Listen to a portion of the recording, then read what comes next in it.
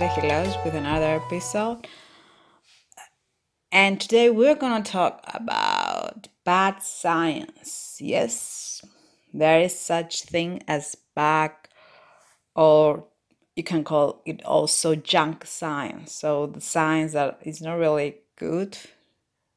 It means that, the science, what it says, is not really accurate and is not really based on any substantial scientific evidence to support some facts that the science is supporting. So I think today, with all the coronavirus and the deniers of the vaccines, we hear so many things, so many stupid scientific facts about the vaccines or coronavirus or other related health issues about it. And we hear a lot, and this is a really daily routine of ours to hear bad science.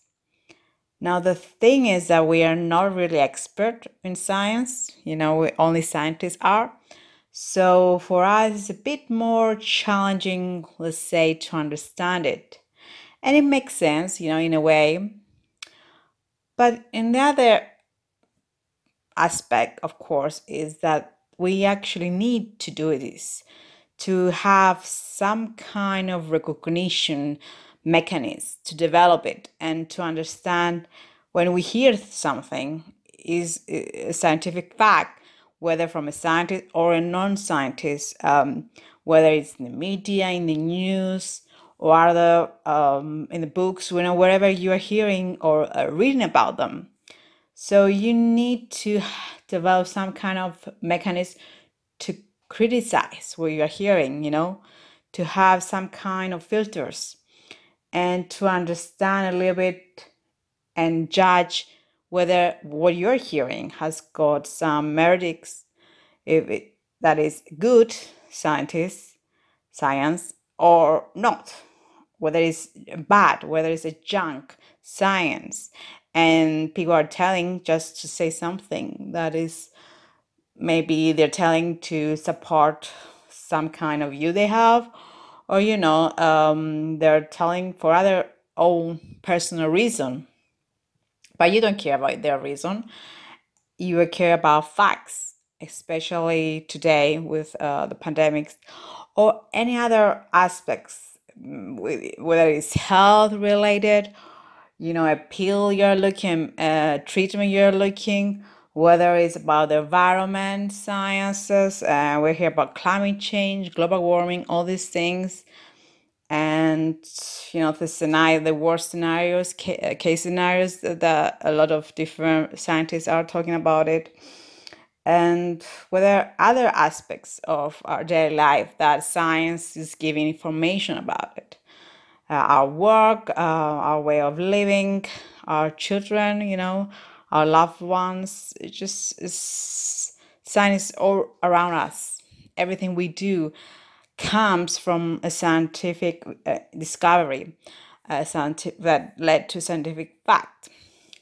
So if we are able to spot bad science, then that will be very important to us to have some kind of filters, to not just repeat, things that we are hearing elsewhere, but to have this understanding what we hear and act on it, depending on what we're going to use this information we are hearing about it. So let's talk about ways you can do it. Now, a lot of times we hear these sensational headlines like climate change or about the vaccines now, which is really spot on news about the vaccines not working, let's say. The deniers saying vaccines have got chips on, and then we'll putting chips on ourselves. So that is really catchy headline, and usually what it is these headlines, yet it is appealing to the viewers. And when you click on the article or you hear about the story on news or in the social media, then the scientific reason behind it is not really, it's just not really, it's actually bad science, that is. So the headlines actually, the aim of it is to make the sensation to the public, but actually the actual news behind it is really misleading. It's just really small, maybe no supported scientific fact, that is really not so much strong that related to the headline, let's say. So the only thing that these headlines want you is to look at them, to look at the content, but the content is actually rubbish. It's just junk science. And that is something that we need to understand, maybe to actually read or just see the content of this headline, and then to understand, yes, is it worth it to keep reading, to keep learning about it, or is it not? Now, the other thing is that are the results of science research, which actually is not really interpreted in a way that they should be from the scientists, or even from journalists, let's say, from media. You have some kind of scientific results, but people are not really understand them. So they are reading them or communicating them really in the wrong direction. So instead of saying what it is, the results, which are actually very solid, they communicate in a very different approach. So the results are not the same at the end of the day, they are going to the other direction. So it's actually very useful to actually read in yourself and try to actually read not those results that are misinterpreted by journalists or our communicator expert, or other one that wrote an article about them, but actually find the original research and read that one, so you can actually get your own conclusion from that results, and not base your view and your experience from that on somebody else misinterpretation, and just rely on your misinterpretation, because some people can read the results in a way that are convenience of them. And we came to the third pillar, let's say, of spotting about science, the conflict of interest. So some studies are made because some companies are funding them. And we need to be very, very aware of some funding bodies that are funding some research are not really, they have some interest. So they want the research to confirm what they want to sell, what they want, they are saying in a way. So there are some conflict of interest, and it's actually some biases that results in really having at the end of the day research that comes out of financial gain, so the research is not really unbiased in a way, like the tobacco research. At the end of the day, now we know tobacco is bad for you, but like in the 60s, in the 50s, people were saying tobacco is actually sexy. And the companies, the tobacco companies, actually did funding that research saying that.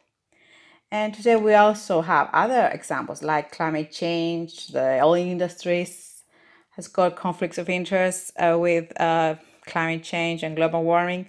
So we have all these things in science that results really bad science. Also, we have the conclusions that some studies have. They're not really supported by evidence and really data that are without bias, that are really good data.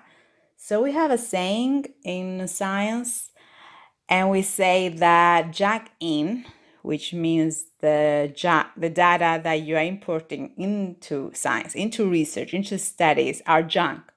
So what you're having at the end of the day is junk out, which means all your conclusions are really going to be junk if they rely on junk data. And it actually makes sense, you know. So the information you are putting into studies, the information you are measuring or you find it out can actually result to conclusions that are really junk or they're not really supported because there's no real evidence to conclude a study. So maybe you need more evidence or actually a real data, good data to have conclusions that you actually rely on, let's say, the true scientific facts. Another thing that people don't really understand is the sample size. So in studies, so the bigger sample size you have, the better. And the smaller sample size means that we have a lower of confidence in our results. And that's why we would prefer a bigger sample size, as bigger as possible. Now, maybe we don't have the right number at the end, especially in the early studies of something new. We tend to have really small sizes. And as the research progresses, we have bigger sample sizes because we have no more. So the conclusion of that studies are much better, more concrete, and we can base our views on those. So when you read something and it's like 10 people use the data, or really 50 maybe, it depends, of course, the science, avoid those. Try to find like thousand of, even million people as sample sizes, or other, depending on what the research is, of course. Now, another thing is that of course, the sample they took is really, in number, is really good, but what they have chose to as subject is not really represented of the population we want to study. And it's very, very common, this thing in science. So they choose a big sample size, but who are on those sample is not really representing of what we want to study. And it's really common in science because we need to take into consideration all the things we need to have this data set are going to give us right conclusion. If we don't put the right sample, the not only quantity but also quality, then we'll have bias and outcome that is going to be not the right one to make our own conclusions about it. So we have a lot of different things that you need to see, let's say. And other thing is, of course, and the peer review. So when you start in science, let's say a research, you do a test study. So you study all the science behind it, the previous studies, let's say, relating to a hypothesis you're trying to prove with science. So it's important of that material to be, good quality, to be the right material you need, as let's say that will be your foundation, and some studies, they don't do enough research to find the right material, and that material they end up can be flawed, cannot be the quantity of it cannot be right for the study. So we have other issues there, and something that is not really communicate when you write so much in science, scientific article. Okay, when you write a scientific article, you have references, but the article you have on a newspaper or another medium, they don't have biography, so you cannot have actually criticize this background material, this foundation material in a way. So we have a lot of different things to see and to look at. And I think one last important thing, very important thing, is actually logic. And it's something as maybe the previous things that I have already explained are a bit difficult to understand. But logic is not one of it. The things that you hear a lot, especially the last 2 years, most of them don't sound logic at all. Even if you are not a scientist, you don't know anything about epidemiology or health science or whatever it is, you're hearing about it, what science false. So logic is so important, and so don't be emotional. Just don't be carried out by other people's view. Look at it in a really logical spectrum. And that's, I think, that you should be your first thing to do after you find out about things that we already talked about it. How to spot bad science. It's the number one should be logic. And even if you're not a scientist, you can still be logical enough to read and criticize science and spot the bad science. Because, most of the things out there in the media, in social media, in the news, they're not really science, they're junk science. They're science that are not really good.